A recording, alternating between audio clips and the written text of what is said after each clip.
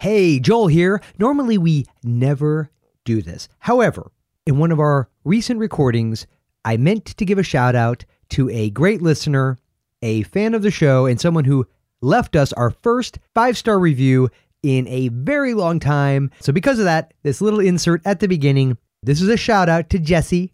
Thank you so much for the wonderful review. And you're right, we're not complete D-bags.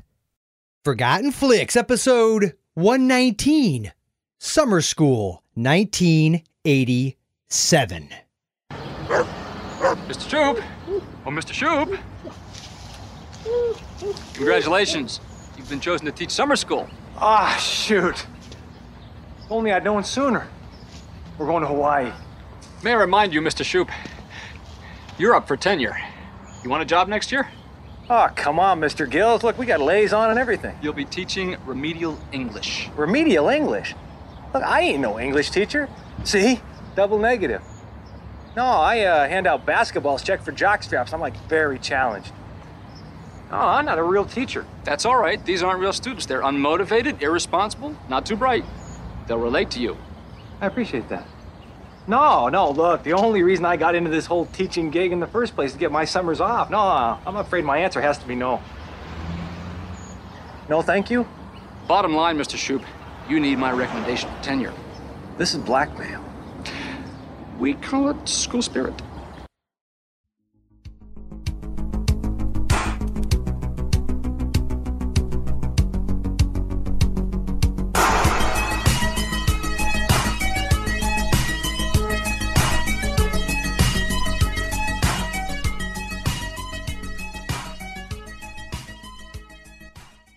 School spirit indeed. Welcome to Forgotten Flix. I am Joel, joined, as one and always, by that effervescent little bowl of hairy sunshine, Jason. School's out for summer. Except for in this movie where kids have to go to school.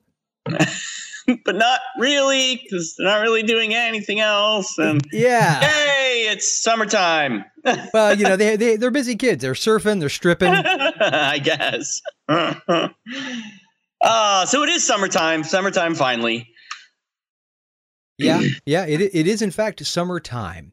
And it's about time that we covered summer school, because I believe we have mentioned it about 8,000 times.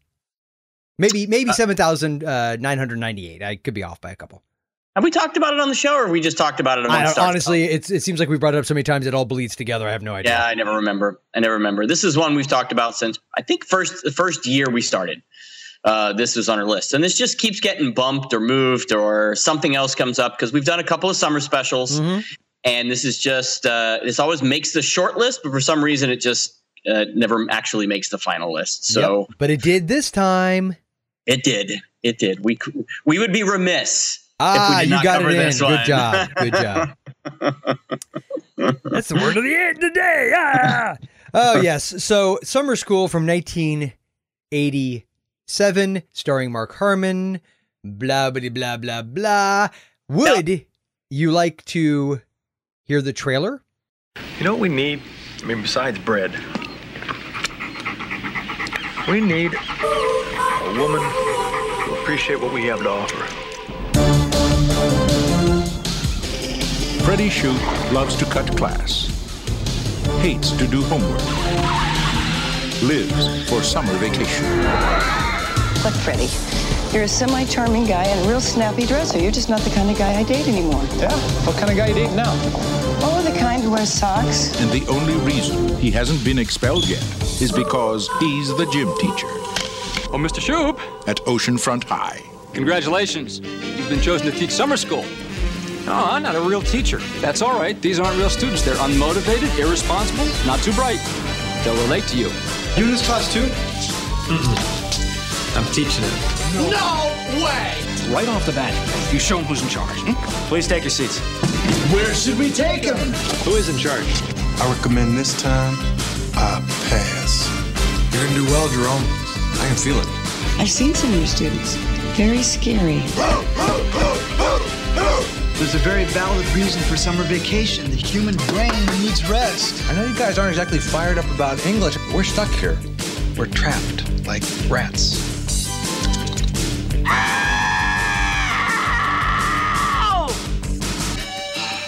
Tension breaker had to be done. Mark Harmon, You need an intelligent, sensitive man who can skate. Kirstie Alley, Do you know such a guy? Oh, they're hard to find. and the Oceanfront High Summer School class of '87. They're as smart as you and me. You and I. All of us. Paramount Pictures presents a new film by Carl Reiner, Summer School. I love this film. It had passion, a plucky spirit. Dave, I agree with you. Thumbs up from me. Same here. To sum it up, I'm Chainsaw. I'm Dave. We'll see you at the movies.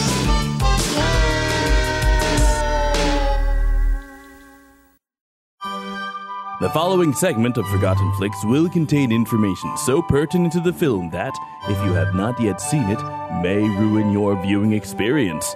So if you plan to see this film, please consider resuming the episode only after you've viewed the film, which you can find at Netflix. Streaming! Just kidding! We now return you to Forgotten Flix, already in progress. And Jason, I don't know if we should go on a rant about the fact that either we have an amazing, uncanny knack for picking movies that it seems like a week ago were streaming, and then they're not. Yeah, I don't think it's a knack. I think I'm pretty convinced someone from Netflix listens to the show or bugs our conversations or something, because it feels very deliberate. It probably has nothing to do with the fact that we tend to pick movies around specific times of year, and obviously Netflix has some kind of licensing issue. It probably has nothing to do with that. It probably has everything to do with the fact that they are listening in essay style. I like the conspiracy theory much better. Yeah, I do too, actually. It's kind of fun. So, Jason, as complex as this motion picture is, would you like to relay the synopsis? If I have to, I guess. Yeah, it's pretty simple. You heard the synopsis in both the clip that you played in the beginning and in the trailer.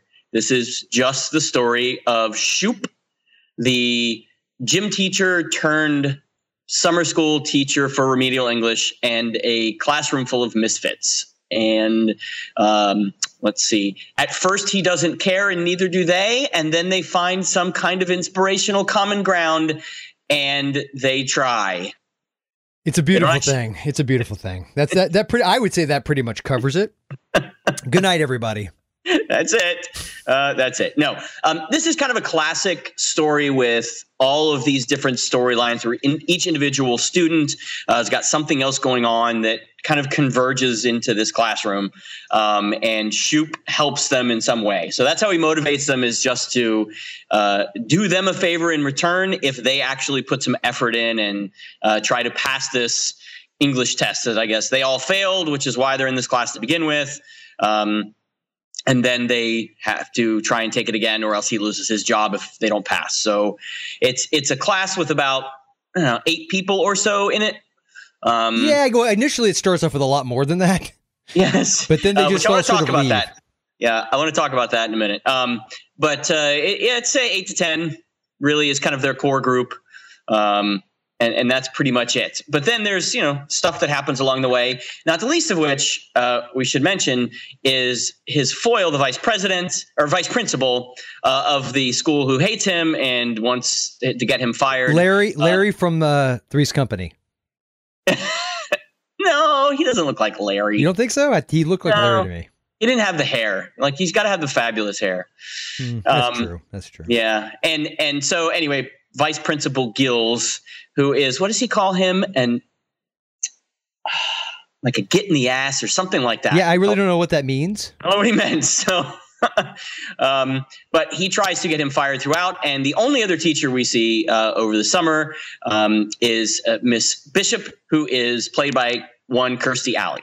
Yep.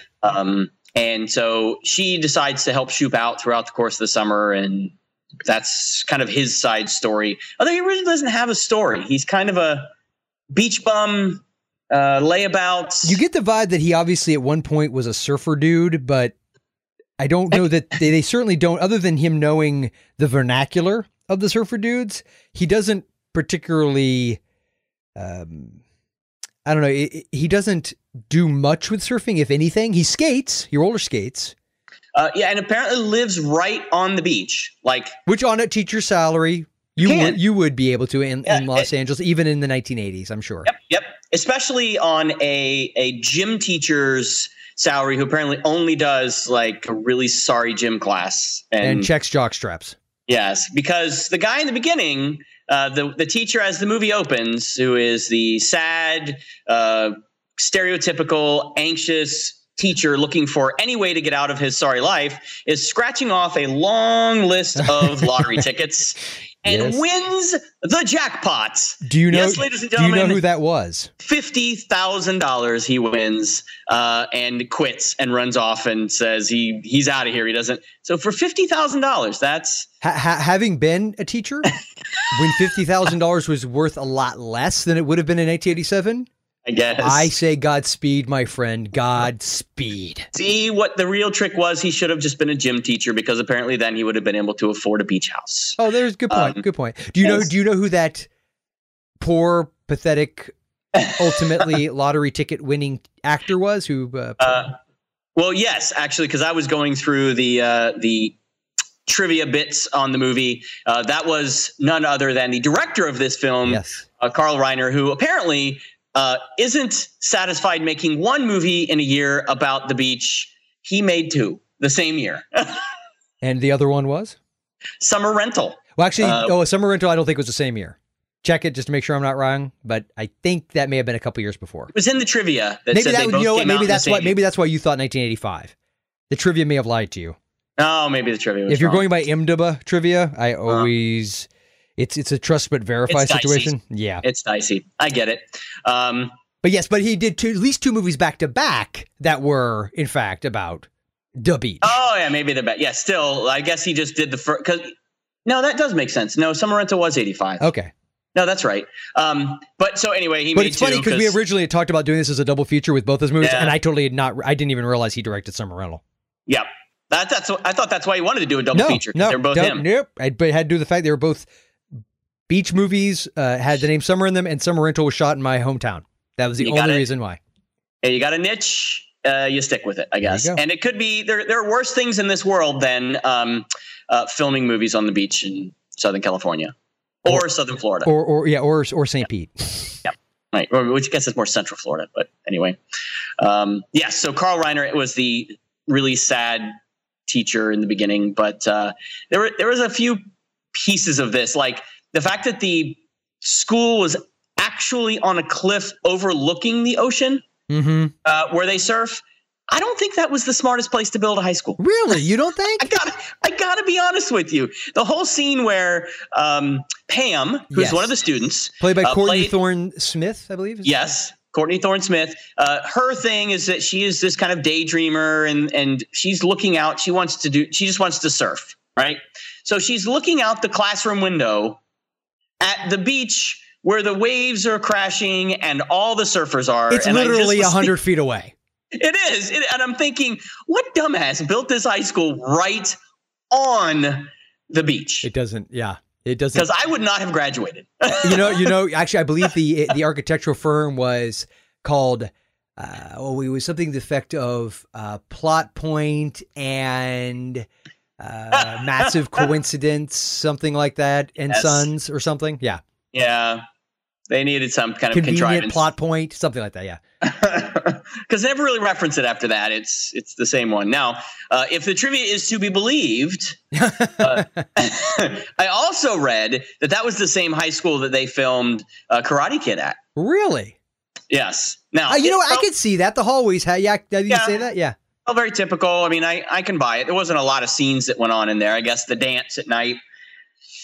They didn't really play any of the bathroom scenes in there. Are you talking about what in Karate Kid? Yeah, I'm trying to think of any and scenes. when he arrives at the school during Cruel Summer, you see him walk up to his locker and but I mean, just not a lot of scenes there, so it wasn't, not that I remember. Yeah, I've seen it in a long time. Anyway, so it's a very stereotypical kind of Southern California school, but not on the beach because no other point do they actually look out at the beach. But no. Yeah. So anyway, I think I've seen this recently, but I don't remember. Because I watched it again, getting ready for the show, and it all felt like I had just watched it, but I don't remember when I had actually seen it. It's one of those movies because I don't believe I think I did see it maybe 5 or 6 years ago, and I hadn't seen it in a long time prior to that. But it's one of those movies I find that when you go and rewatch it, even if several years have passed, you might not remember a lot. There's a few key parts that I always remembered, but it's as if I don't know how much you watched as a kid. I remember watching it a lot as a kid. I don't know if I watched it a ton. I definitely watched it, on the HBO runs, but I don't remember watching it a whole crap ton. But every second of it feels familiar. Like every second feels like I've seen this movie a million times. It's literally like deja vu. It's like cinematic deja vu. Yes. It's like, oh, I've been here before. Yes. And not because it was like other movies, not that kind of deja vu, like the actual lines and pieces. And I'm like, oh yeah, I remember that. Oh Yep. Oh yeah, that disturbs me now when it didn't disturb me then. Man, that feels uncomfortable. We'll get to some discomfort very soon, I'm sure. That'll become the meat and potatoes of this episode. I have a very strong feeling. But before we get to that, let's address the actors, the student actors, the folks that I just want to make a quick observation that as you go through their IMDb profiles, and again, if it's to be believed, did you check out their actual ages? I did on a couple on purpose. A few of them are actually, holy crap. One of them fit. I think Shawnee Smith. She was 17, I believe, around there. She was the pregnant one. I did not look her up. And she was in the Blob and the Saw movies. Okay. So. Saw. She's big. She's most recently the big hit that was the Saw series. But no, I looked up a couple. Of them. I looked up, of course, at one point we get the exchange student from Italy who decides she is coming in to learn English before the fall semester starts. You mean a lot of vagina? Yes. Fabiana Udenio. Sure, if you say so. Yep. She was 23. And she came in, and then I definitely looked up Courtney Thorne-Smith because she, at one point, when Mark Harmon's character Shoop talks about loving surfing, Courtney Thorne-Smith decides that she thinks he's very spiritual, and she's kind of falling in love with him, and anyway. And then at one point she says to him that she's 16. Yeah. When she's laying on his bed, actually. That's about, I don't know, halfway into the movie or so she says that. Yeah. Roughly. And I've already accepted at this point that all of these people are supposed to be high school kids. And I get the interplay because Mark Harmon does look a lot older than all of them. So at least it plays like he's the elder. They're the younger ones. But for some reason she said 16 and I'm like, really? Yeah, it's not even remotely believable. No, it shocked me. I'm like, no. So that's when I looked up how old she really was and thought, well, maybe she just looks. No, she was freaking 20. Well, and I actually said to my wife, we were watching, I said, I'd buy, and I know 17 to 16, but I'd buy like 18, 19-ish. Yes. But for some reason, 16 to me is so unbelievably young that... And plus, let's be honest, it adds an extra level of creep factor. Like, had these kids, all these kids are, first of all, the other thing doesn't make sense. They said the graduating class of 87. So unless she's some kind of Doogie Howser, which I realize Doogie Howser graduated medical school at 16, but still, unless she was beyond everybody else, she would at least be 17 as a senior in high school. 17 or 18. And that would be, and I think if all of them had been 18 or pushing 18, at least you have the whole, it's wildly inappropriate, really unethical, but not illegal and creepy as it. And I understand, 2 years, but still, for some reason, it's psychological. 18 to 16, it's a difference. Now, and here's what I want to put this to you now, and let me know what you think about this. That's the only moment that they talk about anybody's age in this, other than Mark Harmon making a reference on his age. They don't really talk about that. So when I think of my high school years, and I think of the ne'er-do-wells who would be in a remedial English summer school class. No offense to all the ne'er-do-wells listening. Or all the remedial English attenders. I'd put them in the 20-year-old range. Yeah, my experience, I had students at the middle school / junior high level, depending on what era you're from, and I had a couple kids in my quote unquote slightly below average English class. These are 8th graders. That summer they were turning 17, folks. Yeah. So I could have bought, if they played these all out to be, we're adults, but we're stuck in perpetual high school and we're just trying to get through it. Yeah. Not we're 15, 16-year-olds. Well, it doesn't make any sense. They're all supposed to be seniors. They said in the trailers, the graduating class of 1987. Well, then they're all at least 17, if not 18. Yeah, but they didn't make and a couple that reference 19s. They didn't make that reference in the movie that I remember. Like, they don't talk about graduating or anything.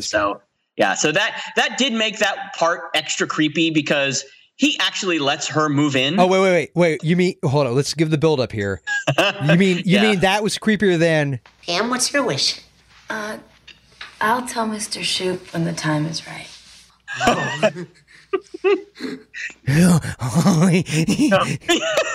Now, wait. You should have grabbed the audio when she shows up at his doorstep and she says to him in that coy voice, "Remember when I said I'd tell you my wish when the time was right? Well, the time is right." Yeah. I want you to make me a woman. Right. That's what I thought she was asking. And then he goes off at you mean your wish is you want to move in with me? Whew. Oh. It almost makes you wonder because he's so That's not what I thought. Wait. And he's so dedicated. And I'll give him credit. They did not even insinuate that he wanted to go there. So I guess, though, the level of his slackertude mixed with his desire to get these kids to do what they're supposed to. What if she had said, "I want you to make me a woman"? Would you have done the whole hemming? Like, I don't know. It seems wrong. Really? Like, would you really let a 16-year-old, you're a single guy, good looking single guy, 30 years old, which, give me a break. Yeah, he was 30 years old. I mean, I'm looking at him thinking he looks older than I am now. You know what I mean? Like, but I don't mean that in a negative way. Like, he's old and I mean, Mark Harmon's a good-looking dude, but he has this distinguished quality to him. He looks like he's in his early 40s to me. Yeah. Which, when this was filmed, I think he was 36, 37. Okay. So he was about my age, That's what I expect. 15, 16 years younger than you, whatever. And the point is, when I'm looking at him, much like most of the cast, and who knows, maybe this is the C&D speaking, maybe this is the childhood in me of watching this movie. They all looked older to me even now, like as I'm watching this. Yes. Yeah, they felt that way when I remember watching it as a kid. But it also felt that way watching it now. And that's why I said I could have bought it if they were all just they had been failed back 3 times and throughout the course of their school careers, and they were just older. But running with the conceit that he's a 30-year-old single surfer dude kind of guy, gym teacher, obviously it's far, far less reprehensible for him to let her just live with him. But I'm just going to throw it out there. And I understand it was the 80s. It was 87. It was a different time.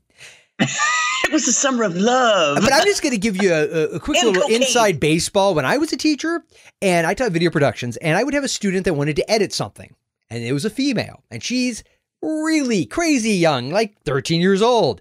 You know what this guy did? This guy, whose classroom was very close to the school office, would prop his door open, sit in a chair at the edge of his door, grade papers, and let her go back and do whatever she needed to do. You know why? Because I ain't getting accused of jack squat. And I'm not saying that would or couldn't have happened back then. And I understand, again, different times, man. People were into different things. But I'm just saying, whoa, you effing idiot. Yes. So there's a line that was crossed here that got a little awkward. It was awkward, but it was unbelievable in that when she asks if she can move in, and he actually goes through this. I don't know. It's small. There's not a lot of room here. Oh, you were talking about his apartment, I hope. What's that? You said it's small. I was like, you're talking about his apartment. No.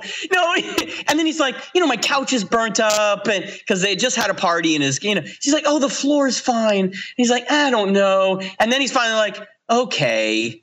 And he knows she likes him. I mean, he's not a moron, so he knows full well she likes him. Because the night before at the freaking party where they're all drinking and they're all having a party, she gets him alone in his bedroom, lays on the bed with him, and starts coming on to him. Which, by the way, didn't his bedroom look like the bedroom in a houseboat? Like it was all bed. Like there was almost no room. It was just a bed. Yes, it was very tiny. Now, it also, they showed his house. It was kind of a very small beach house. But yes, that felt like something would be like on a yacht. So he's laying on the bed and she knocks on the door and is like, hey, you okay? And he's like, yeah, I'm good. Come on in. Okay. Flag number one. He says, come on in. Mm-hmm. She comes in, closes the door. She kind of gets real coy again. And lays on the bed. Oh, who's that? Is that your girlfriend? He's like, yeah, sort of. She's in Hawaii. Oh, so you like them young? Okay. Yeah. He's like, well, she's not that young. She's 21. She's like, well, I'm 16. And it may not seem like much of a difference now, but when she's 66, I'll only be 61. Like that's supposed to be a selling point, right? It's not much of a difference now. Oh, except for the jail time he's going to do, and the rest of his life as a sex offender. But other than that, no difference at all. So then she goes over and lays on the bed and puts her legs next to his head, and he's like, "Oh, come on, let's go back and have some more fun." But at no point was there any sense of urgency or sense of, hey, this might not be appropriate. Yeah, like the second the chick walked in my room and shut the door, I've been like, I surely wouldn't have been laying on the bed like, I'm out of here. Yeah, so it was the next day that she asks to move in with him, and he never thought that was weird. Now, I think the entire time throughout this, why that didn't completely ruin me on this movie is that Mark Harmon does a brilliant job of pulling off sort of the clueless surfer. Like he genuinely comes across, but not stupid. No, not stupid. He comes across in a I never believed for a moment in any of this like he would have taken advantage of her. Yeah, he comes across as an innocent almost. Yes, he's just a really cool, laid back, and so he plays that character so well that that part of it with him never really bothered me that much, you know? Mm-hmm. He just kind of is that, even when he breaks up with her, where later she makes dinner and they're, which again, very awkward. Hey, honey. Hey, yeah, when he walks, he goes, hey, honey. How was your day? Perfect timing. What? You can start on the crackers and cheese. Yeah, it made me feel awkward, but his part of it didn't. And so I think he saved that from being really, really awkward. Really awkward. Yeah, it could have really made the movie weird. Now, the worst part about it wasn't just that she was coming on to him and moving in. The worst part about that whole sequence was her own brother and sister-in-law basically turning her out to this guy. Oh, yeah. They're like, hey. Yeah, because she's like, it's okay. He said I could stay. And they are all on his porch. Single guy. Mm-hmm. Their 16-year-old sister moving in with him. And that's okay. Well, to be fair, they were having another kid and they needed the couch or something. Right. That made it okay. That they're going to pimp her out, basically. Right, that's the best place for a 16-year-old sister to go who has no other place is with a 30-something single guy Bachelor, who lives on the beach. Yeah. Yep. Yeah, that was good call. Good call, sis. Good move. I hope they were being paid. That's all I can. Yeah. That was like selling their sister. That was just awkward. It was extremely awkward. But I would like to, unless you had something to complete on that idea, I did want to shift into another level of awkward, but actually one I appreciated on some. Okay, I did have one more thing. I looked her up because Courtney Thorne-Smith is rather cute in this movie. Yeah, but to me, she's very cute, but she became hotter as she matured because she has a very babyish face to me in this. Yeah, let's see. 87. I was okay. I was a young teen. I was a young teen when this came out. I thought she was hot when I was a kid. Looking at her now, she looks more cute, but she was still very cute. So I had to look up to me. She's 20 in this movie, so it's okay. Oh, it's creepy and sad, but creepy legal. And sad, yes, but legal. 20. Come on. I was married. My wife was 20 when I married her. No. Yes. She's 19. Let me think. Let me do the math. Okay. I don't know if I want to get out of the bag on a podcast. Okay, well, anyway, on that note, I did want to address an issue I'm sure you also want to address. Something on the lines of...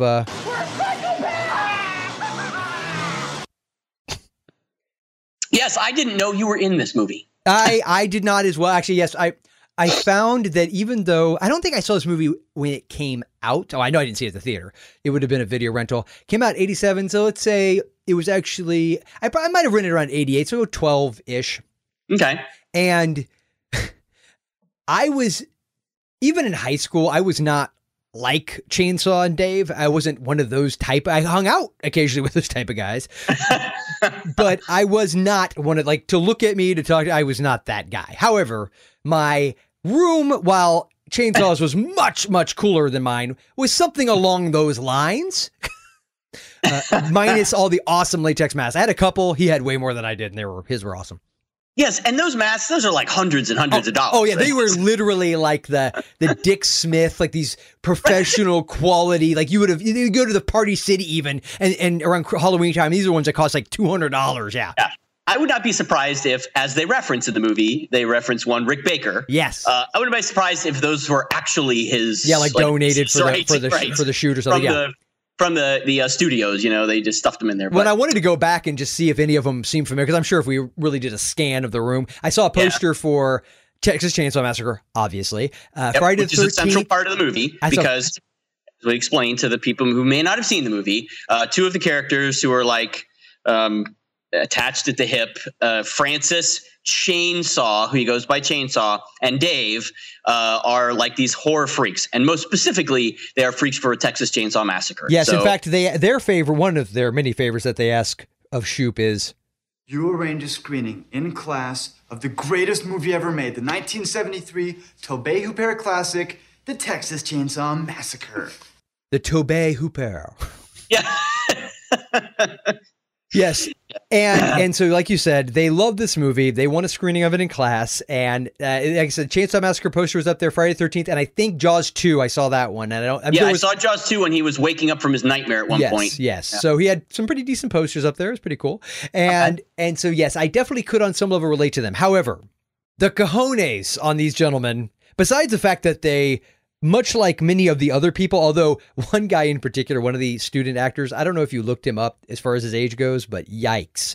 But these guys, how old do you think they are now? Did you look them up? I did not. I did not look them up. Ballpark it. Like now. How old do you just guess? Like now, how old? Okay, so that would mean 87. That was 23 years or 27 years ago-ish. God, that's unbelievable, isn't it? almost 28 years, dude. This movie's almost 30 years old. Wow. Okay, so I'm going to say those guys, when the movie was made, were 20. Okay. Actually, I think Chainsaw looked older. Yes, he did. Dave looked a little younger. In fact, he is actually a year younger. Really? Yep. I'd say they were 20, so I'd say they're pushing 60 now. Well, no, they wouldn't be pushing 60 now. They'd be in their mid-40s. 50s. You're close. Yeah. Chainsaw is 50. Oh, no. Oh, yeah. I'm thinking 37. Yeah. I would say mid-50s. Okay. They are 51 and 52. 51 is Chainsaw. 52 is Dave. They were, when this movie was made, they were already in their mid to late 20s. Wow. Okay. Yeah, because Chainsaw was played by Dean Cameron, who was born Dean, I believe it's Eckleberry. I think Cameron may have been a safe bet to go with. All right. Yes, he was born in 1962. So, 72, 82 plus 5 years. He was 25. And Mr. Dave, who was played by Gary Riley, was a year older. I'm sorry, he's a year younger. My bad. He's 50. So he was 24. Yeah. So it's not, I mean, it's not horrible. I mean, the one, Anna Maria, the foreign exchange student, also known as Alata Vagina. From the Austin Powers movie. Yep. Oh, no, that was just my nickname. No, she was in Austin Powers. Oh, no, that was just the nickname I came up. Oh. Just kidding. Bingo. Hey-oh. Yes, I know. Actually, I liked Austin Powers. Actually, I thought the second was even funnier. I thought the second one was better. Yes. But I did like the first one. Third one's horrible. So yeah, the third one sucked. Yes. We agree to agree. Mike Myers as Dr. Evil was the best. I mean, he was just that second one. Well, and Fat Bastards when the second one gets Fat Bastard. Fat Bastard, yeah. I want my baby back, baby back, baby back. And then, of course, what's his name was in it? The Anchorman. Will Ferrell. Will Ferrell. Yeah, that's right. Because they dump him into Staffa. I love how we've completely gone away from summer school and now we're talking about Austin Powers. We'll come back. Yeah. I'm very badly injured. All right. So these two are in their 50s now. Okay. So you looked up ages, right? Look up ages of all of them? Pretty much, yeah. Okay. How Mark Harmon, we said, was in his late 30s, right? Yeah, he's actually in his early 60s now. Okay. So who do you think was the oldest student? I think I know. There. Okay. You've already talked about Shawnee Smith was probably the youngest. Ballparking. Right? Because she was 17-ish when this came out, right? Yep. We've already talked about that Courtney Thorne Smith was 20. Yes. You pointed out Francis and Dave, and they were mid-20s. What about Fabiana Udenio? Well, she was, what'd you say, 23? 23. Yep. So she's 49 now? Yeah, sounds right. Yeah. Sounds about right. I'm cheating. I'm reading it off IMDb. I'm not looking. I did not look up how old was the football player guy, Kevin. He is about her age. Johnny. He's about her age. He's about Fabiana's 17-ish? No, Fabiana's age. He was about in his early 20s then. Oh, 20s. Yeah, okay. He was in Heathers. He played a football kid in that too. You ever see Heathers? Yes, that's the Christian Slater, Winona Ryder. Christian Slater, yeah. They really he was the the douchey football player that Veronica, Winona Ryder's character and Christian Slater's character, the two football player guys, and they end up killing them. That's right. And That's right. Yeah. I love my dead gay son. So it was the guy, his real name is Patrick, is it Liberto or Libido? Liberto? All you Jag fans out there know because he apparently was also on Jag, a show I never watched. Okay. Yeah, I didn't watch it either. I am familiar with it. Yes. But no, I think the winner is Ken Olant. He Stripper Larry? He played Stripper Larry. Yep. He was also in a couple of my personal, one guilty pleasure favorite, one I thought it was, and then we watched it and made it to where it's like, ew. He was in April Fool's Day. Yes, that's right. Yes. And he was in Leprechaun. See if you can figure out which one is which. So for me. So yes, how old do you think he is now? I looked him up. So you cheated with him too. Okay, me too. I did look him up. Okay. But did you have the same reaction I did? What? Yeah, because he's like 56 now. He's almost Mark Harmon's age. He's only like 5 or 6 years younger than him. Yeah, he was 29 when this movie came out. Yeah. And he wins the movie because he was damn near 30 and he looked really good because the whole idea was he slept through class. Yeah, that was a pretty good gag. That was his gag, was he slept every class. And then it turns out that at night he was stripping at a Chippendales club. And they show him actually stripping there, and he's 30, and he looks really good for 30 years old. I wouldn't have bought him as a 17 or 18-year-old kid, but I think, it's funny to me, he looked younger than, say, Chainsaw or maybe the football player or Kelly Jo Minter, and a few of the other kids. They looked older overall to me than he did because he had kind of a baby face. Yeah. Now the other one, I didn't look up his age. I'll try and cheat now. The guy that played Jerome. Now, Jerome is the one that in the very beginning. Yeah, that's great. He said there was a mistake on that test. Yeah, let's also indicate Jerome is about 6'6" and huge. Yes, he is a very, very big guy, much bigger than Mark Harmon. Yes, is and towers over him. And he looks very familiar, and I couldn't place it. I honestly didn't even look it up, but he looks very familiar to me. Like I know him from something specific, and I don't know what it is. I think he was mainly known for this, but he's been in bit parts and other stuff. And apparently his dad is a Hall of Fame football player, Willie Davis. I believe it. Defensive end, so he comes from big stock. I know where I know him from. Holy crap! Here's weird. He speaking of football player, that tripped it off. When in Beetlejuice, when the married couple are in the lady's office trying to get out of, how do they get these people out of the house? And the football players come in and they're calling the lady coach. Oh, that's right. He was one of those guys. He was the main guy that was talking to her. Did you ever see the movie The Program that came out in the early 90s? Yes. Was he in that? Because he seems like he may have been in that too. I don't remember. Okay, well, while you're talking about the other stuff, I'll look that up because I think he was. See if you can find out how old he is. Okay, you keep the mic hot here, and I'll. Yeah, I don't remember. So anyway, so he gets up and says there was a mistake on my test, and that's the only reason I'm in here. There better not be another mistake, right? And so Shoop's like, I think you're going to do very well in this class. Yeah, and then he goes, and I got to go to the bathroom. Yeah, then he goes, I got to go to the bathroom, and he's like, well, this was later, right? This is later that he said that, and he goes, wait a second, you need the pass, and he hands him, the big giant hall pass. Wooden bathroom pass, right? Yeah. So he takes off. We don't see him for the whole rest of the movie until they're all filing in at the end to take their exam. And he shows back up and he's like, whoa, wait a second. What are you doing? He said, I'm back from the bathroom. And he hands him the bathroom pass. And then, spoiler alert for the end, he ends up getting the highest score on the test. Yes, he gets like a 90 something, right? He was in the program. Score. Was he really? 1993, baby. Yep. How old is he? Okay. Here's what's weird. He doesn't have a picture. Somebody needs to represent. The actor's name is Dwayne Davis. Somebody needs to represent for Dwayne and put his picture on there. It just says he was born in Cleveland. He's 6'4". He looked bigger than 6'4". Yeah, they played him up. They definitely did the camera angle. Oh, sure, they did. When he stood up to Mark Harmon, they did the camera angle actually above him. Yes. Looking down over his shoulder down at Mark Harmon. He was in some pretty decent movies. He was in quite a few, actually. Wow. Anyway, my guess would have been that he looked maybe the oldest.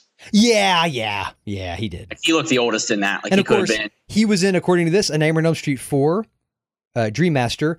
They just have him listed as actor. I'm sure I could go and look at that up on Nightmare on Elm Street 4. But also, not in that particular one, but one of the other cast members was in another Nightmare on Elm Street motion picture. Do you know which one? Which actor? Which actor was in A Nightmare on Elm Street? Which kid? Yes, which one of these summer school kids? I'm not looking. I'm not looking. I'll give you a hint. She was in another horror Was it movie. Shawnee Smith? Nope. She was in another horror movie that we've covered, so I see why you'd go there, because Shawnee was in The Blob remake that we loved. But in another movie we loved, I may have a fetish for and a poster of, that she was in as well. Was it the driver lady, Kelly Jo Mintner? Yes. Yeah. She was in Nightmare on Elm Street 5. Oh. But she was also in People Under the Stairs. Dream Warriors? Yeah. No, Dream Warriors is 3. Boy, I'm a loser. And 5 is, in fact, the Dream Child. 4 is Dream Master. 2 is Freddy's Revenge. 6 is Freddy's Dead, The Final Nightmare. 7 is Wes Craven's New Nightmare. And then he appeared again in Freddy vs. Jason. And then they remade it all, and it sucked. So, yes. Kelly Jo Mintner was also, do you remember what else she was in? She was in Lost Boys. Yes. I know we've covered that. And she was like Fool's sister. I love you, Jason. Yes. Good. And People Under the Stairs. She was a sister, right? Fool. Yes. Yeah, she was Fool's sister. Yes. Yeah. So yeah, she was in People Under the Stairs. Yeah, I couldn't forget that one. Come on. That's one of we met the guys in that. Yeah. So. I love that movie so much. We ought to just cover that one again. Let's just make the next Spooky Flix Fest. That's all it's going to be. Just 5 weeks straight. Revisits. Yep. People.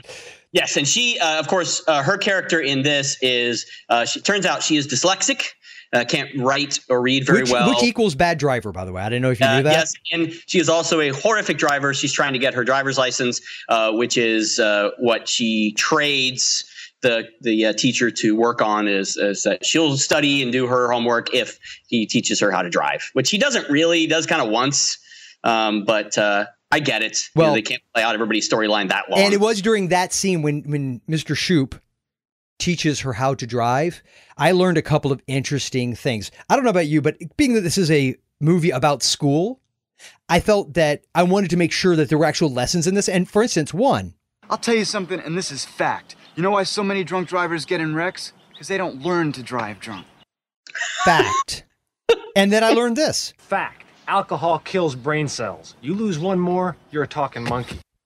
I would argue he already is.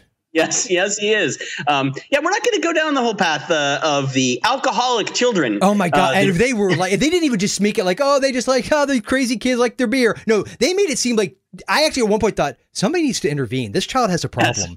No, because, I do recall in especially movies of this time period that there was a lot of that kind of acceptance of when you go to a party, all the teenagers drink, it's Revenge of the Nerds. They're in college camp, all that stuff. I get it. So you make basically things that we know, of course, our children will never grow up to do.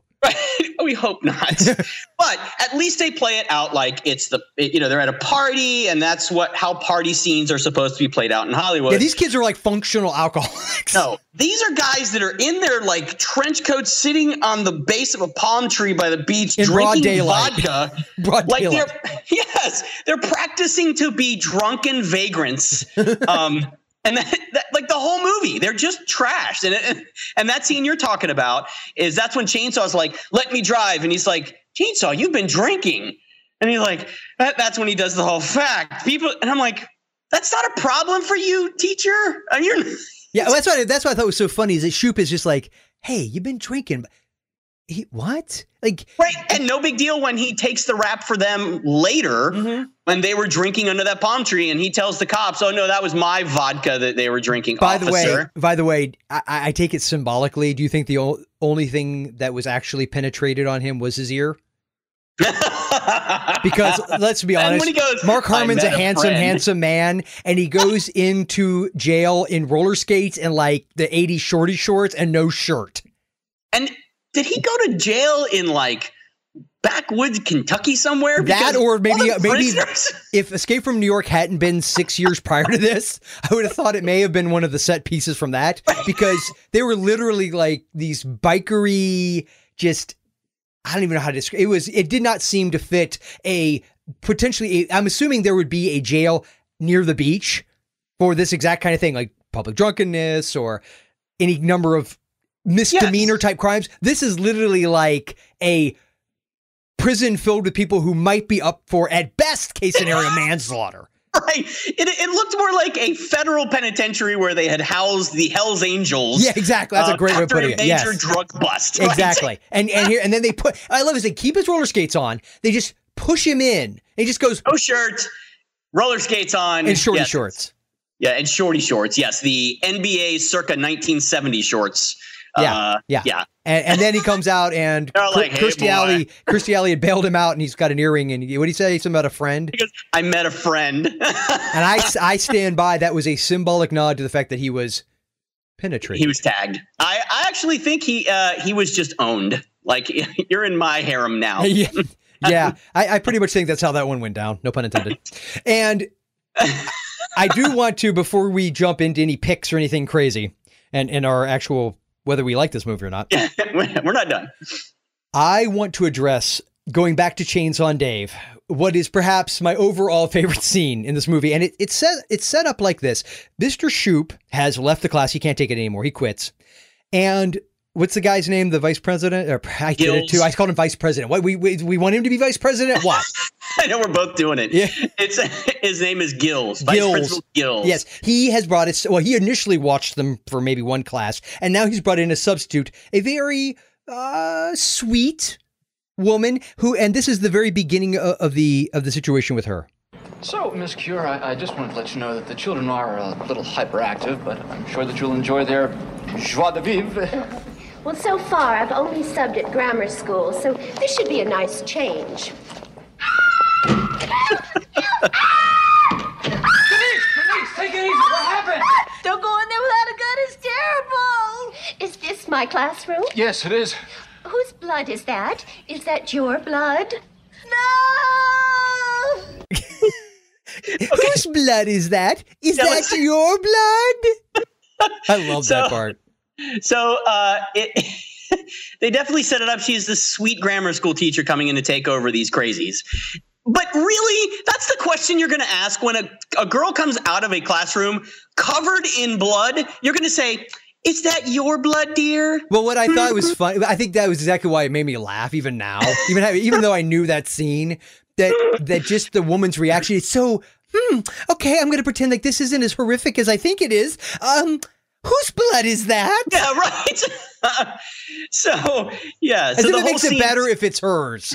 So the whole scene, they basically go, the principal and the new substitute walk in, and they had set up this whole horror haunted house scene of all of these. Each one of the students is dying. Yeah. Just gory as all get out. Yeah. It is a showcase of their skills with makeup and movie magic. She freaks out. She leaves, and she freaks out. The principal says, "All right, everybody, stop it! Get up right now!" And they all get up, and she leaves. Says, "I don't think I'm ready for high school," and she walks out. Wait for it. I'm not ready for high school. Exactly. We've all said that. But I get the idea that Chainsaw and Dave are these kind of horror movie buffs. But that felt like it was really too much of the movie the whole time around. Them? Yes.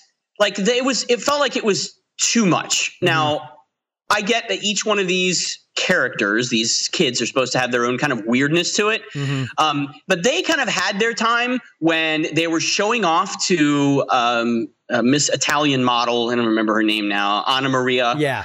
And they did the whole rabbit thing. That was, I thought, funny. That was pretty funny. They're at a petting farm, and they both come screaming, running out of the rabbit pen with these rabbits attached to their face, and they're screaming, and blood's coming out, and they both pretend to die. And all the class is like, "Oh, very nice. Yes, that's very good." And she's kind of freaked out. That I thought fit well, but they should have just left it there, because I felt like that whole scene where, well, I get it. You know, they're trying to scare the teacher away and all. It just felt like it was too much. I will say I agree with you in principle, because it's ridiculous that how would every one of those kids not be expelled? Yes. That's just on it. Even in the 80s, there's just no way they would have gotten away with that, because we're not talking about, like, if you are somebody who can't handle gore, you don't want to see this scene. I'm actually shocked this movie wasn't rated R just because of that scene. I understand it's fake and they play it off at the end as fake, but it is full on original Day of the Dead guy on the Larry's on the cot with an eyeball like pierced with a pencil hanging out, his guts hanging out. He's feeling pulling his own guts, pulling his guts out. Another guy has this disembodied hand, comes crawling along, pulls the football player's tongue out, like slaps its bloody stump in its face. I mean, it is gross. Now, I'll say this: it's awesome, but it's gross. It was damn good practical effects. It's great. It was really good, and I wanted to ask, because I did not look this up. Did you look up who did the effects and makeup and stuff? Actually, no, I didn't. You think I would have? Okay, hold on. Makeup department. Judith, Carolyn, Sherry, Greg, and Norman. No major names there, but they all did an excellent job. Well, of course, that's makeup. Let's see if we've got special effects. Richard O'Helmer, and he is an Emmy winner. Pearl Harbor, Armageddon, Apocalypse Now, Spider-Man 2. So he's obviously done quite a bit of stuff here. But he's not. He's not a Rick Baker or a Greg Nicotero. I was curious if maybe someone like that had actually been on it, because some of the scenes were really good. Like the guts, him reaching his guts was really good. The tongue thing was really good, and I thought that the quality of it didn't feel like just high school kids doing where they had picked tomato sauce out of the cafeteria. It really felt movie quality. And of course, that's where you also get into stretching credulity that these high school kids, I don't care how in horror they are, would actually pulled off something that amazingly complex. And expensive. Oh, and yeah, that would have tossed some coin. Yeah, yes. Definitely cost some scratch. And so they do that. And I will have to say too, it's funny, that scene is probably one of the earliest memories I have of seeing what I would call hardcore gore in a movie. And it's funny because I think I want to say my memory, this is obviously memory, so take it for what it's worth, but is that it bothered me that I always felt that it was so graphic and so disturbing the way they set it up. Yeah, I remember being a kid and it really, because when I was like 8 or 9, I told you about my cousin renting Creepers, aka Phenomena, but I had my eyes closed to the whole thing. And same thing, we got Fright Night around that time in 85. So Fright Night, same thing. Again, kept my eyes shut through most of that. So I didn't see anything. This is one of the first times, because it's a comedy that I'm watching. And I saw Day of the Dead around this time because I had a friend whose basically parents were non-existent when it came to monitor everybody watched. Nice. And so, but I want to say it may have been even a little, I may have been 12. This has been around the time I saw that. I do recall though that this being one of the earliest moments that I saw something of that, because it is extreme. I mean, it's gross. Okay. Here you go. You ready? Mm-hmm. Norman Cabrera Mm-hmm. Was the in this movie. He was the special makeup effects. Yep. Working for Boris Inc. He also worked with Rick Baker's Cinephation, Mm-hmm. KNB Effects. Oh yeah, he's worked all the worked with Kurtzman, Nicotero-Berger. Yep, he worked on Kill Bill. He worked on Dusk Till Dawn, Mm-hmm. Fright Night Part 2, Gremlins 2, a lot. Wishmaster, Sleepwalkers, X-Files. Don't say any more because I may have changed my pick to one of his movies. So, a fantastic resume. So, okay, that stands out. That's what I was looking for, was somebody who really has done. Good. I do want to ask you one thing. The disembodied hand, who the hell was that? Okay, I was going to mention that because they show all of their different, their scenes of them dead, right? And then when the vice principal says, "Get up, you bunch of delinquents," and they all kind of gather around, and they do that buddy group picture where they're all standing in the shot and they're all standing together posing. There's some extra tall guy in the background with long hair. He's the guy with the hand. He's the disembodied hand that pulls the jock's but he wasn't tongue part out. of their team. No. Like, he wasn't in the class. Any other point. It was, you know what my thought was? I was like, he was, maybe that is the special effects guy, and he was doing the scene anyway. And so they just threw him in there almost like as a weird Easter egg thing to see if anybody would even notice. Right, because he's wearing some, weird green army jacket. He kind of blends in, and at first you don't notice him. At first it's like, oh, they are, and then it's like, wait a second. This is the first time I've ever noticed him ever since I've seen this movie. That's the first time I've ever noticed him. And I just was thinking, who is that guy? Oh, wait, what if he's a ghost like in 3 Men and a Baby? Maybe. Like, in 3 Men and a Baby, you could see the ghost. It's not a cardboard cutout of Ted Danson in a top hat because that would be too logical. No. It's got to be the ghost of a dead kid. That's what this was. Maybe. Oh, man. Yeah, that was weird. I actually wrote that. I wrote that down. I was like, who the hell's the guy in the hat? And of course, I do want to mention Wonder Mutt. Yes, his dog. It was a German Shepherd looking dog, right? Yeah, he's kind of a mutt. Obviously, he's called Wonder Mutt. But yeah, yep. I saw the German Shepherd in him. He was super sweet, super cute, very kissy. Did you also get deeply disturbed by the whole peanut butter jelly sharing scene? Because I found that just disturbing. Yes, gross, but only slightly better than the three-way kissing scene at the end. I don't think we should expand on Mark Harmon using peanut butter and jelly with his dog, or the three-way kissing scene with a dog. Let's just let the people see the movie and figure it out for themselves. That was so gross. They didn't stop kissing. They didn't stop. They just kept going. And the dog's like, and then he turns and looks at the dog and goes, but the part where he's eating peanut butter and jelly, that's the part in the trailer you heard him say, what we need besides bread? Because he's using his finger in peanut butter and jelly. And he takes a lick. Dips it in, and he takes another look, and you think he's going to do it, and he gives it to the dog. And you're like, okay, he must be done, right? He's going to, and he licks his finger. After the dog's licked all the peanut butter off his finger, then he dips it back into the peanut butter, into the jelly, gives it back to the dog again. He's still got a hunk on his finger, and then he licks that off. Well, we know one thing for sure.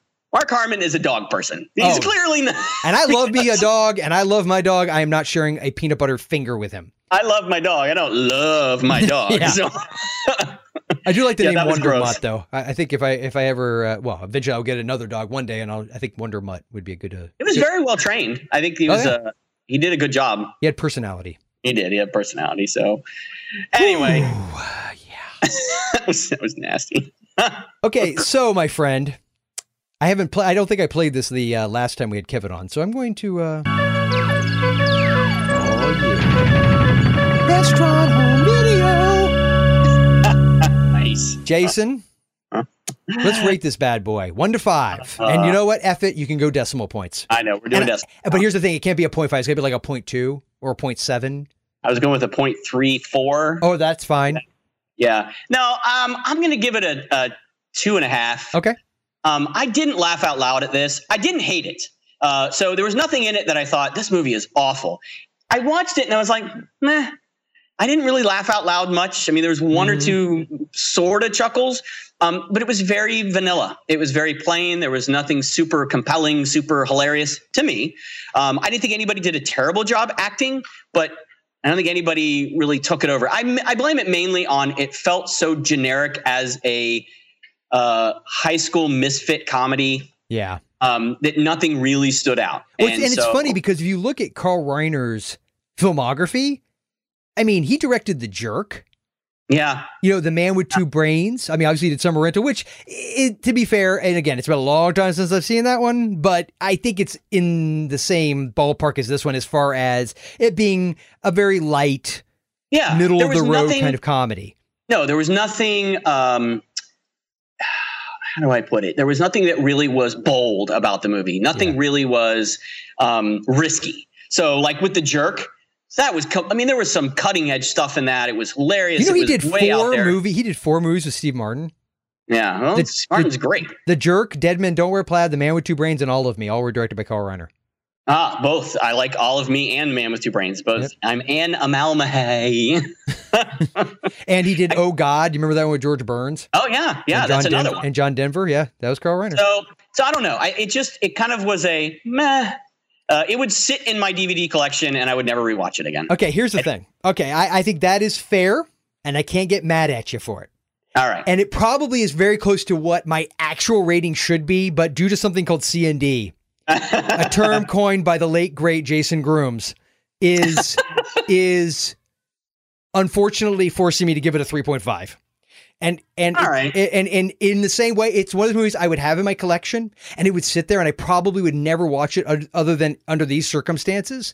But there's something about it that it ended, and I'm like, I don't care. I still love this movie. And I know, like the whole time I'm thinking, this is really not a great movie. I chuckle a couple times. I mean, to be fair, I've seen it. So, but it's like Overboard to me.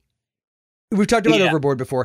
And Overboard is not a good movie, but I still have this weird it's not love, but it's like a really strong like. It's like it's comfortable. It's like, you know what it is? It's like, and I know you've done this just because it's you. Have you ever had a cotton t-shirt that you kept for, say, 20 years? I could speak from this because I actually have done this. And the cotton gets so unbelievably, like, it's literally unnaturally soft. And it's therefore, it's got holes in it. It may have some yellowish discoloring. It's really, really needs to go. It's threadbare, but you still will wear it. You would never wear it out. You would really never let anybody really know, other than on a podcast, that you have such a shirt or shirts. I got it. You go to that. That's what this movie is to me. This movie is your That old is what this movie is. My old cotton shirt that just feels nice and comfy, and it's like you put it on, just has that little chill to it, a little cool, thin cotton feel. Oh, yeah, it's great. I got it. Okay, but that's where I'm at. So 3.5. I don't hate that. I can't argue with that because again, I said it's not an awful movie, just not one I'd really go out of my way to watch. Which basically means I would have kept it out for the full time of the rental, and then apparently half a day. Oh yeah, you would. I'd have just paid the late fee, just barely. Oh God. Yeah. So that's where I'm at on that.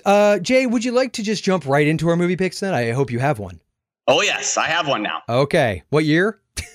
1990. Okay, good. We're 10 years off. All right, we're safe. Okay, because I fluctuated halfway. Oh, you moved. All right. All right. Here we go.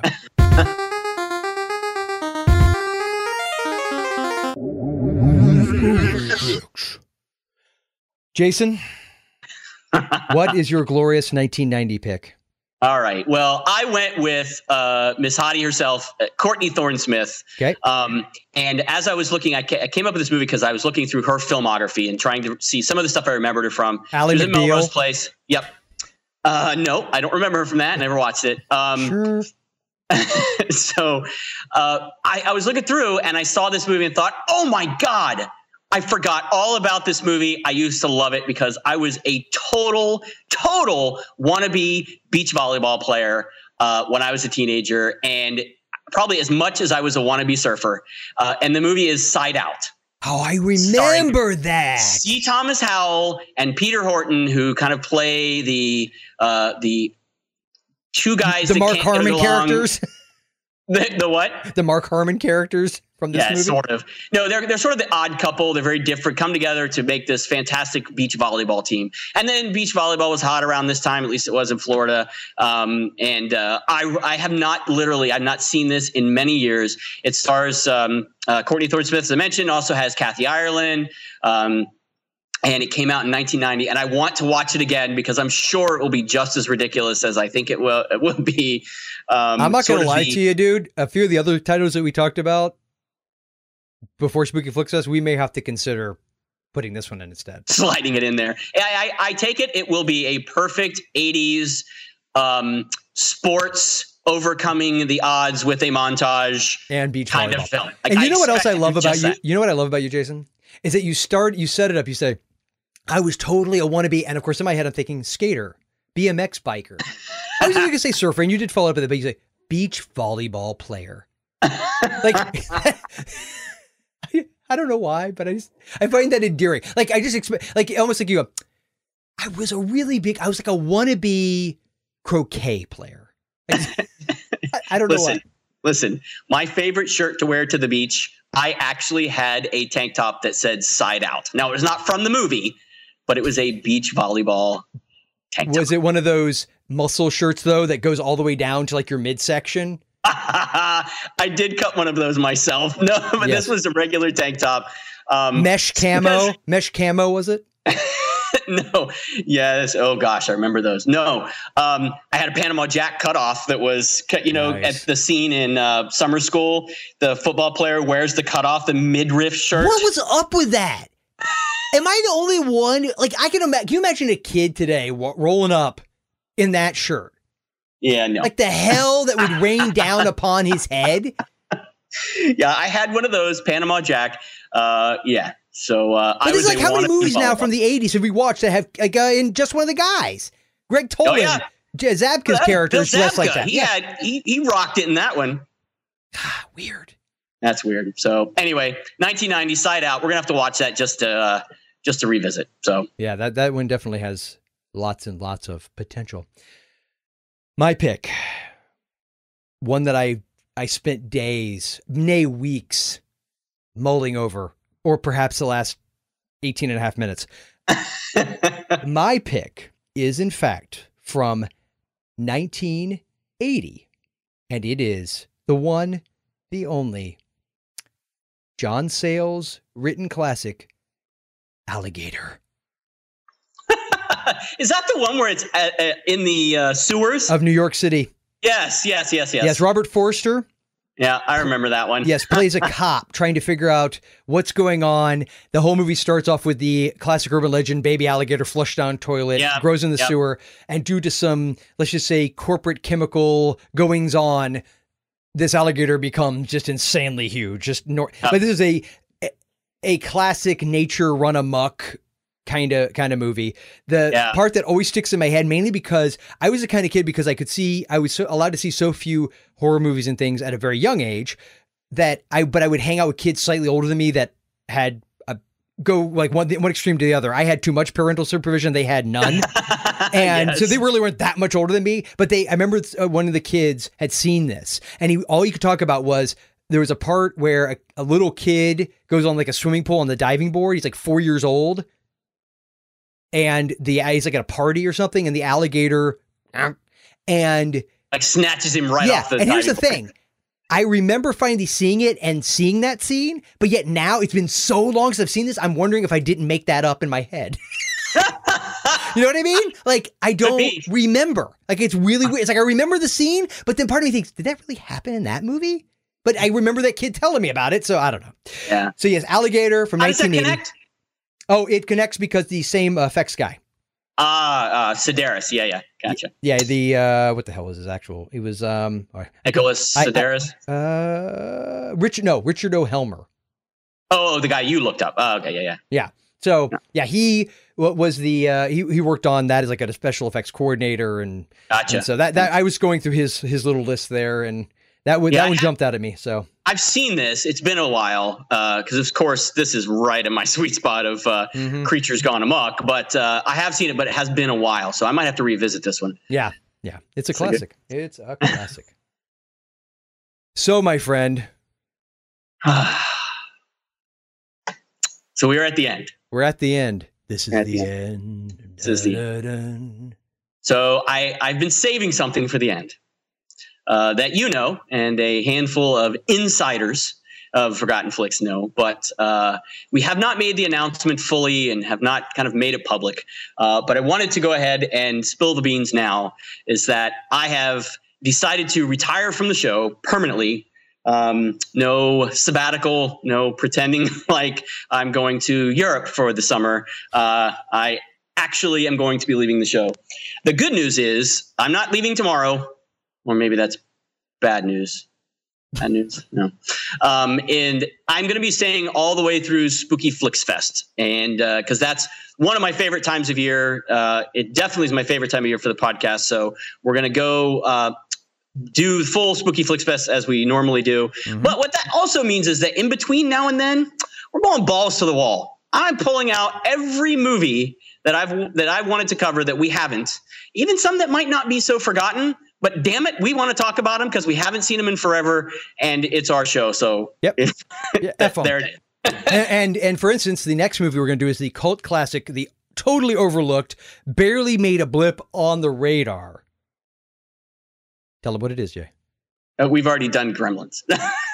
Oh, that's true. That was that. Well, that was the one called. This one's even more culty, I think, than that one. What are we doing next? Are we doing Police Academy? No, that's not next. Oh, okay. The next one.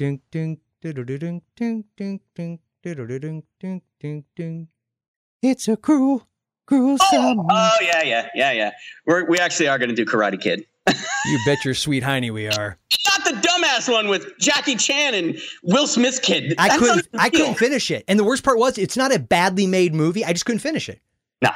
It felt like this shadow. Wait, this is next time we get on. I do what you should do. We're not going to address to everybody that the real reason why you're leaving is because you literally just cannot take talking to me. Well, my esophagus is actually beginning to wear away at the vomiting I do every time I'm done with the show. I go into the bathroom, I have to purge. And so I'm having ulcers now from that. Okay, to be fair, that makes sense. No, and of course, Jason's choice has nothing to do, well, he says, it has nothing to do with me. It has nothing to do with the show. It has nothing to do with anybody. It's just a choice, and it's his choice, and I respect it. And he knows I love him, and he knows that I am 100% in his corner with whatever he wants to do. So the other question that maybe I know I'd be pondering if I listened to the show, which I sure as hell don't, would be, so what does that mean for Forgotten Flix? Well, here's the thing. I feel like Forgotten Flix is Jason, me, and obviously all of you. But without him, it ain't Forgotten Flix. Not in the true sense of what Forgotten Flix has been. Now, ForgottenFlix.com is sticking around, and this podcast will live on in perpetuity as long as I pay my fees to Libsyn. And it's all going to be there. And you never know if you stay subscribed way down yonder, way off in the future. You never know. Every once in a while, something might pop on there. We don't know. But I can say that his decision has given me a little what I need, because as he and I have discussed ad nauseum, speaking of nauseous, that I tend to be a creature of habit, and sometimes I need a kick in the ass to try different things. So I will say that I will also no longer be on Forgotten Flix. So it'll still be, new shows will come out. It'll just be complete silence. I'm just going to set out an hour of silence with maybe the sound bites and no hosting. It's gonna be performance art. It'll be our best show ever. Yeah, Jason, surprise, Jason, that was my idea. What do you think? That sounds great. I honestly, I have several ideas because I want to continue podcasting. Unlike Jason, my esophagus has yet to develop ulcers, but not due to lack of effort. So we'll see what happens there. But one of the things we had talked about before all of this was taking a little bit of a break during the holidays after Spooky Flix Fest, because it is a lot of work to do that. So I am going to also take, just for me, it will be in fact a sabbatical, and there'll probably be something, if you stay subscribed to this feed after that point, there will be something in there letting you know what the next thing is in line for me. But for me, it'll probably be a beginning of 2015 kind of thing.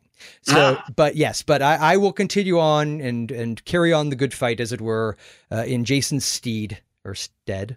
whatever. Absence. Okay, sure, that. And not abstinence, absence. Well, we know that. How many kids you got? And so, yes. But like I said, he knows I love him. I'm not getting emotional now. I'll save that to the last episode, but I'm sure I'll cry like a little punk ass. And yes, so that is where we're at. That's awesome. No, it has nothing to do with you whatsoever. And we've talked about this and we've actually talked about it for a little while now. My life is insanely busy. I've got a lot going on with family. I've also got a side project trying to get my own business going. And that has been more and more busy on top of, as you mentioned, I have lots of kids and a lot of stuff going on in the family. So it was just that time. And we've done it for almost 4 years now, which blows me the hell away. And so I want to go out on a bang. And like I said to a friend of ours the other day, I'd rather go out at the Super Bowl than go out throwing incomplete passes at the Kansas City Chiefs. God's sake. Oh. Or the Vikings. Oh, man. Come on. Really? Come on, man. No, I was thinking of somebody else. But anyway, so to me, going out at Spooky Flix Fest is our Super Bowl. So sure. That's our big time. So we'll go out then and have a fun time. But in between, no cracks about the movie that we're covering being not forgotten. Because make the crack. We don't give a crap. Yeah. So it's going to be a hell of a ride. We're going to have a lot of fun. So definitely stay tuned. The next couple of episodes are going to be a rollicking good time. We can guarantee you that. Yes. So you still have us for a few more months and then a couple months without, and then something then with you me. can start re-listening again. And then you can start from the beginning. Yes. Because that early episodes are hilarious because we're all Forgotten Flix, episode 3. I liked this movie. It was very good. That was a good point, Jason. I do not want to seem too argumentative for fear of upsetting you or the potential listener. I hope we one day will have. We are, when we do our final episode, which we're still planning, so we're not going to tell you all that, but we're definitely going to have to prepare for it and go back and listen to old episodes and stuff and get ready. It's going to be a hoot. So cringe-worthy. Yes. So do you want to hit them with some knowledge before we bolt for this episode? Yes. Check us out mainly at ForgottenFlix.com. You can find us there, all of our contact information, lots of other good info, articles, games. We've got plenty of content. Or you can find us on Facebook. We have a show page or a group page. You can join in discussions, shenanigans, and whatnot. And we're also on the Twitter bird thing, whatever that thing is. Yes, we are. So any final words? So what were we doing again today? Group sex? No, that's tomorrow. Today is study hall right after our morning nap. All right, well, we put that baby to bed.